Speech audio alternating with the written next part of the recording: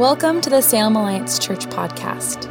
To learn more about Salem Alliance, including gathering times and other resources, visit us online at salemalliance.org. Today's talk is given by Rob Basham. Church family, it is a good morning to be together. Those of you in this room, I'm glad that you get to experience that collective worship. To those of you joining on live stream, I hope you can sense a bit of what God is doing here among us in the room. I love at Salem Alliance that we celebrate Pentecost the way we do. It's a big deal around here. We have a prayer path that launches after these services. We've got a call to prayer and fasting, a Pentecost worship service tonight. But I'm going to dive right into Scripture. Feel free to take out your Bibles and look at Acts 1 and 2 with me. Or if you want, I also have some art that I'm going to be throwing on the screen. Different artist depiction from different times that kind of just capture some of what we'll be reading about this morning. But I'll be reading from Acts 1, starting in verse 6, and then jumping down to Acts 2. Acts 1, verse 6. So when the apostles were with Jesus, they kept asking him, "Lord, has the time come for you to free Israel and restore our kingdom?" He replied, "The Father alone has authority to set those dates and times, and they are not for you to know. But you will receive power when the Holy Spirit comes upon you. And you will be my witnesses, telling people about me everywhere, to Jerusalem, throughout Judea and Samaria, and to the ends of the earth." After saying this, he was taken up in a cloud while they were watching, and they could no longer see him.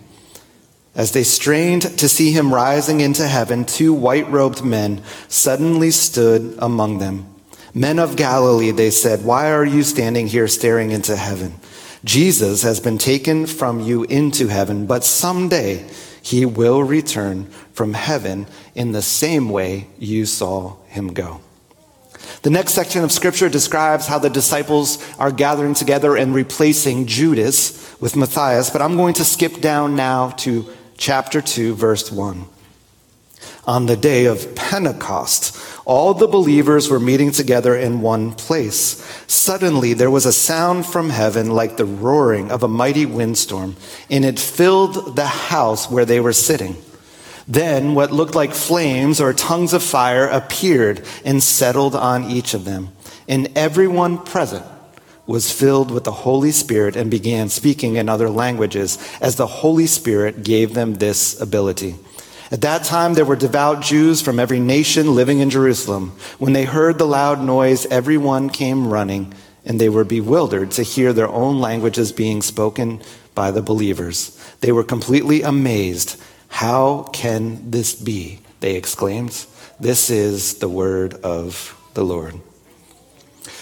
Church family, the question has been asked by scholars over generations. How in the world did a group of 12 men from Galilee start the movement of all movements? How did they start this movement of Christianity that would transform cultures, that would transform governments, that would transform societies? The question has always been how. And though I've read many books from different people, atheists, Christians, Jewish scholars, trying to explain all the perfect storm of things that came together, the truth is today on Pentecost we realize there's kind of a simple answer: the empowerment of the Holy Spirit. Today on Pentecost, we celebrate the birth of the Spirit-empowered church. Growing up in New Jersey, I would often go to little pizzerias, hole in the walls, or Italian delis, and oftentimes in the delis, you would see a $1 or a $5 bill taped on the wall behind the cash register. Sometimes it would actually be framed, but it was always a picture of the first time that they received finances for the business that they were launching. It was their first fruits. It was their first earnings, and it was there as a reminder that they started humbly, but the restaurant was now succeeding. This is what Pentecost is for us, church. For us, Pentecost is a reminder of where it all started and how it all started. You see, the church was born. As we often sing, the Spirit lit the flame and the church of Christ was born. The first fruits with the falling of Holy Spirit happened. We continue to remember this, but we are simply the continuation of this. We are written into this play. This story is our story. We at Salem Alliance, as a people, continue what was begun so long ago. Over the last weeks and months, as I've stepped into this role as acting lead and now lead pastor, I've moved from a posture of obedience, of a posture of stepping into this new calling, but I've moved from that to a posture of excitement. You see, I feel that there's something good happening in this place, and maybe you can sense it here this morning as well, but something is happening. It's a bit unknown in ways. In fact, everything since this pandemic feels like it's a bit unknown. And I'm okay with the unknown because the unknown drives us to prayer. It drives us to hearing the Spirit's voice and being cloud followers. Today, what I want to do is cast a vision for us as a people as we continue to move on. We've celebrated 100 years and we march towards another 100, carrying out what was begun on that Pentecost day so long ago. As we do this, I also want to look back even over the last 2 years and what has transpired here. Church family, if you look around, you notice that there are not quite as many people in the room as there were pre-pandemic. Many in our family continue to live stream, and we're glad that we have that opportunity. They do not yet feel comfortable being in crowds, and we get it, and we're excited, and we long for the day when you are able to join us again in this room, because there is something special when we gather together. Others have chosen to find new churches that seem to align better with different opinions or different just things that they value, and so we bless them. Others have simply stepped away and found themselves not missing church all that much. In a way, they're spiritual nomads at this time, and we pray that God would continue to pursue them extravagantly, calling them back to worship corporately and understand intimacy with Jesus in new ways. We've publicly lamented these losses of individuals and families. But one of the things that I find interesting here in Acts 1 and 2 is we go from the story of the ascension and we move to the story of Pentecost, but there is this section in between where the 12 apostles have become 11. They've experienced a loss because the kingdom of God's advance is often messy. And I appreciate that Luke includes this story right here in the birth of the church. He doesn't attempt to tidy things up. I think there's a key reminder for us here. They acknowledge it. They recognize the loss in community. They lament, and the mission moves forward. With that acknowledgement, with that reality as a baseline for us, church, the mission moves forward. It moves forward in church. I'm excited. I'm excited because you're in this room. I'm excited because when I walk around between services, I sense a hunger among God's people. There's a hunger among the remnant, a hunger among the people here, a hunger to learn and understand and cultivate a listening ear to Him, a hunger to bring blessing and peace to our city, a hunger to influence people with the truth of who Jesus is. And I'm excited. I'm excited because every week we're seeing people pound ribbons and 11 people getting baptized this week. I'm excited because we've been commissioning people to go to the nations.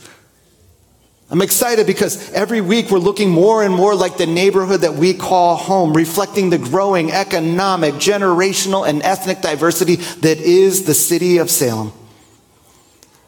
I'm excited because we are growing as a church family. Yeah, it's easier to find a parking spot at 9:30.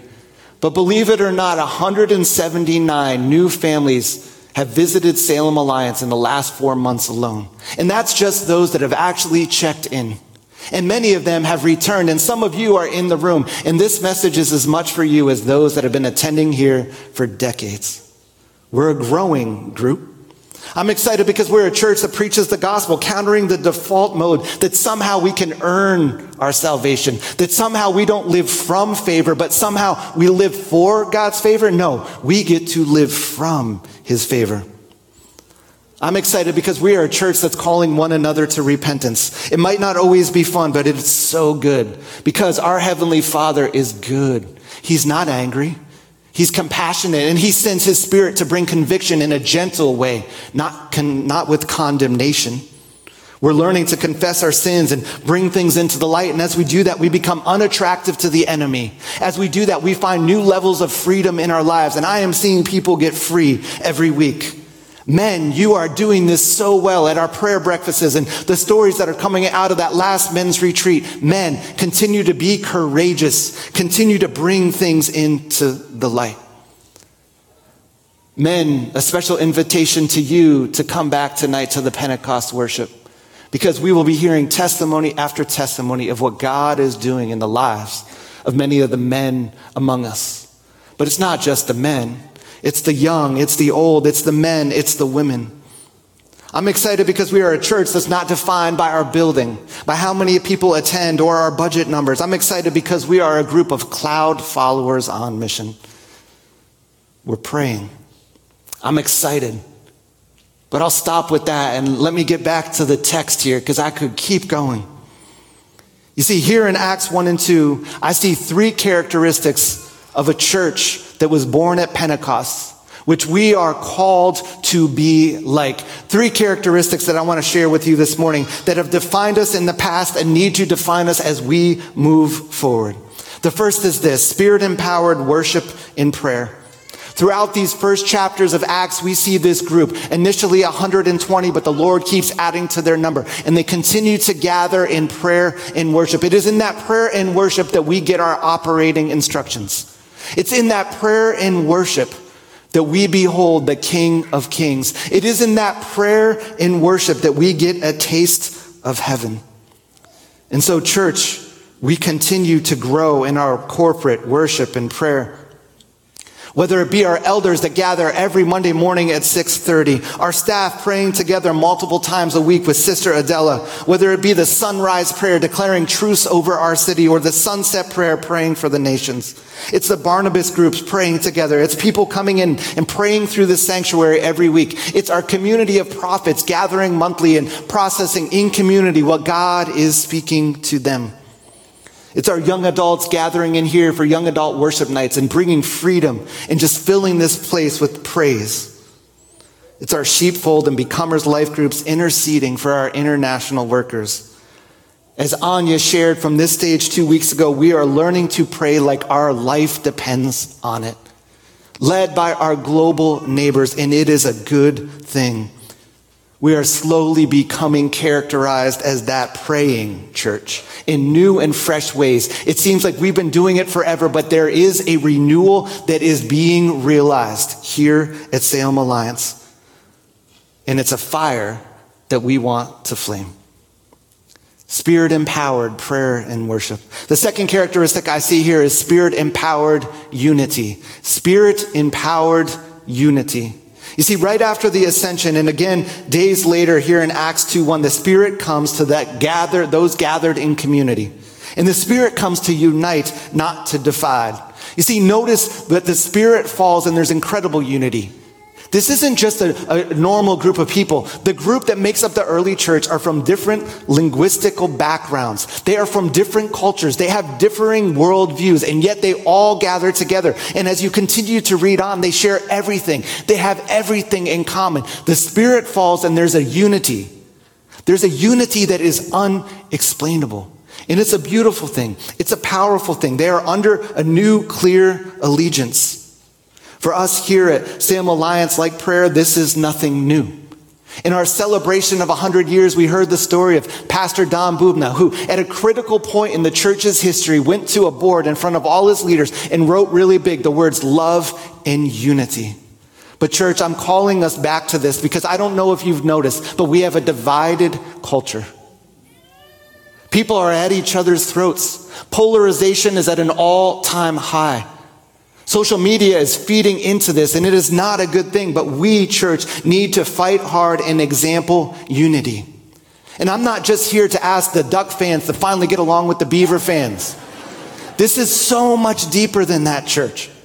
We think the lines of Democrat, Republican, and Libertarian are dividing. Do we think that mask policies create enmity? Do we understand what Jesus did when he chose his initial 12 apostles? Have you really thought about it? He knew that unity would be something that the church would have to fight for forever. It's why he chose a tax collector in Matthew, a man who made his living betraying and taking advantage of his Jewish brothers and sisters. He put that person in his inner circle. And you know who else he put in his inner circle? Simon the Zealot, who was training with weapons to actually violently go after people like Matthew. And he puts them together in his inner circle. Let me just assure you, if Matthew and Simon were not following Jesus together and saw each other on the street, there would be a throwdown, and my money is on Simon. Do you see what he did? Spirit-empowered unity from the get-go.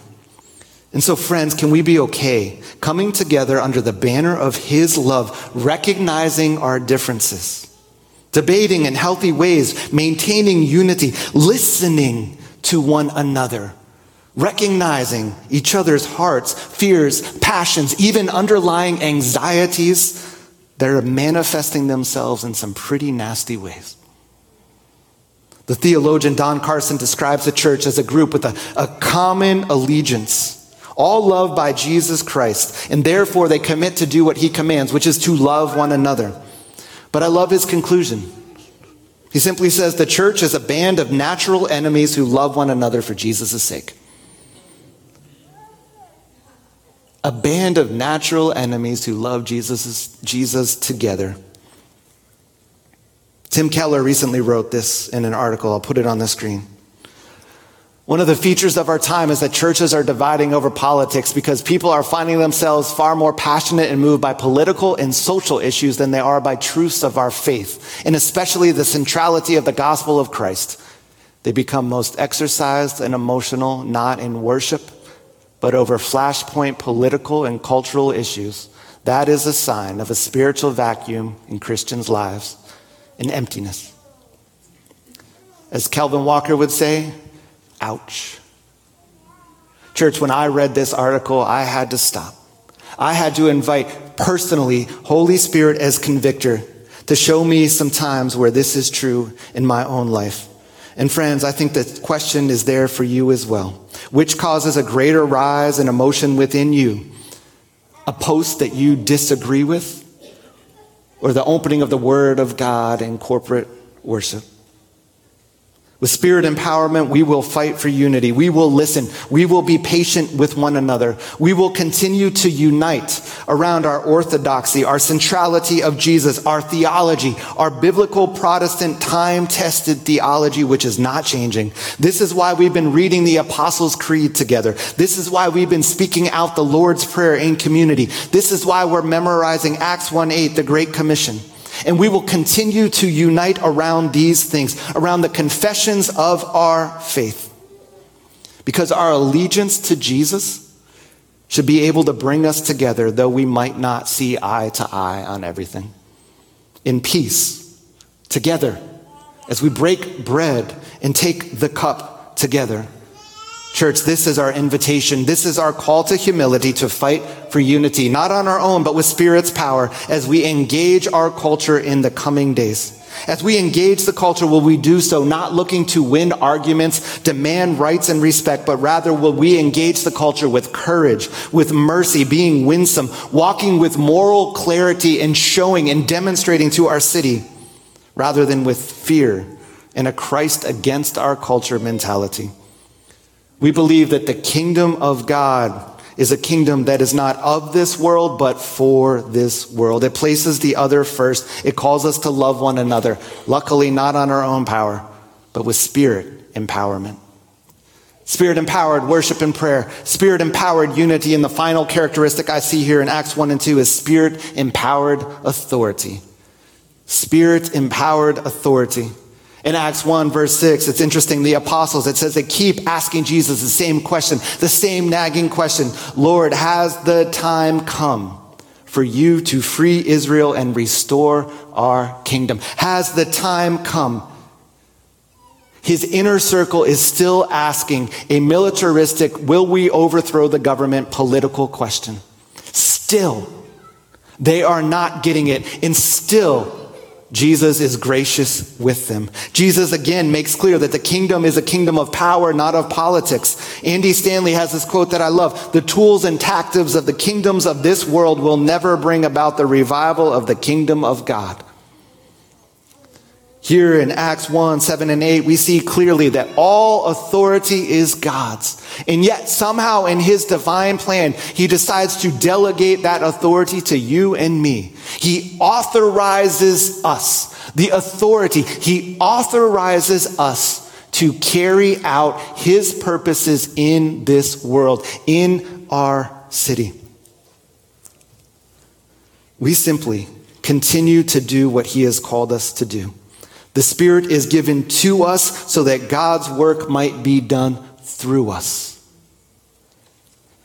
The invitation for us to continue to remember on this Pentecost that we are part of this unfolding story. We are part of the continuation in this adventure, a uniting of heaven and earth as we pray on earth as it is in heaven.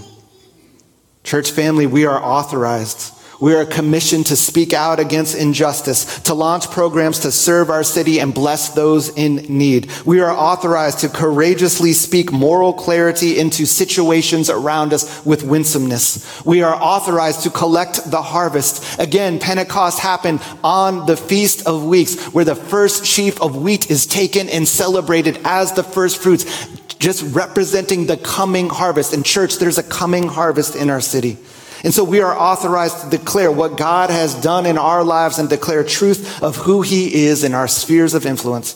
In power, we speak blessing and peace. In power, we evangelize. In power, we bring healing, emotional, physical, relational, all wrapped up in spiritual healing. We are authorized to deal with the enemy, his lies and his schemes. And when we operate in this level of influence, it's not that we're influential, it's that we're favored. Church, may we walk in our authorization with Spirit empowerment and bring peace to our city. The church at Pentecost was characterized with Spirit-empowered prayer and worship, Spirit-empowered unity, and Spirit-empowered authority. And the church today should be characterized the same. I'm excited. Something good is unfolding. It began 2,000 years ago as the wind and the fire entered a room of 120, and it continues today as the wind and the fire, the fresh filling of the Spirit falls. And so the question is, are you in? Are you in? A few ways to engage this week. First, prayer and worship. Consider coming back tonight to our Pentecost worship night, 6:30. There will be testimonies. There will be times of healing. There will be worship. I encourage you, come back if you can at 6:30. Another way that I encourage you to engage this week is through our prayer and fasting. 7 days of prayer and fasting. These guides are available in the lobby. They're available online. Would you consider a fast this week? Maybe just giving up lunch every day or something else. There's more explained in here, but would you join us in that? Another way that I want to encourage you to engage as we move forward as a church is to get in a group. Historically, we have had Bible study and life community groups, and we've had house churches here at Salem Alliance. And in order to simplify, we're just calling all of those life groups from here on out. And they're all still going. And can I encourage you, if you're not in a group, to get in a group? It's where growth happens. It's where prayer and worship take place. It's where we fight for unity by listening to one another. It's where we go on mission together. And so consider getting in a group, or better yet, joining one, even if it's just for the summer. There's a life group interest form online, or you can talk to someone in the lobby. They would love to get you connected. Something is happening, church, and I'm excited. And as we head back into worship, the offering today is, if you want more of Holy Spirit to carry out what he has commissioned us to do, I want you to know it's available for you. And so as we go back into worship, would you take a posture that asks for that fresh wind and that fresh fire and a filling of the Holy Spirit? Let's pray. Jesus, I thank you. I thank you that you are a good Father. Jesus, I pray that you would come and meet us even now. That we would continue to experience your grace and truth, but would you fill us to overflowing? We declare that those in this room who have made Jesus Lord of their life, that the Spirit exists in us, has sealed the work that happened at salvation, but there's even more. So Lord, would you pour out your Spirit among us so that we can carry out that which you have authorized us to do. And we'll give you all the glory as we see you move, as we see you at work. In Jesus' name, amen. Thanks for listening to the Salem Alliance podcast. We hope you have been challenged and inspired. Salem Alliance is a community of believers located in downtown Salem, Oregon, and we are passionate about our city being a city at peace with God. To experience other messages and discover more about who we are, please visit salemalliance.org or download the Salem Alliance app. And again, thanks for listening.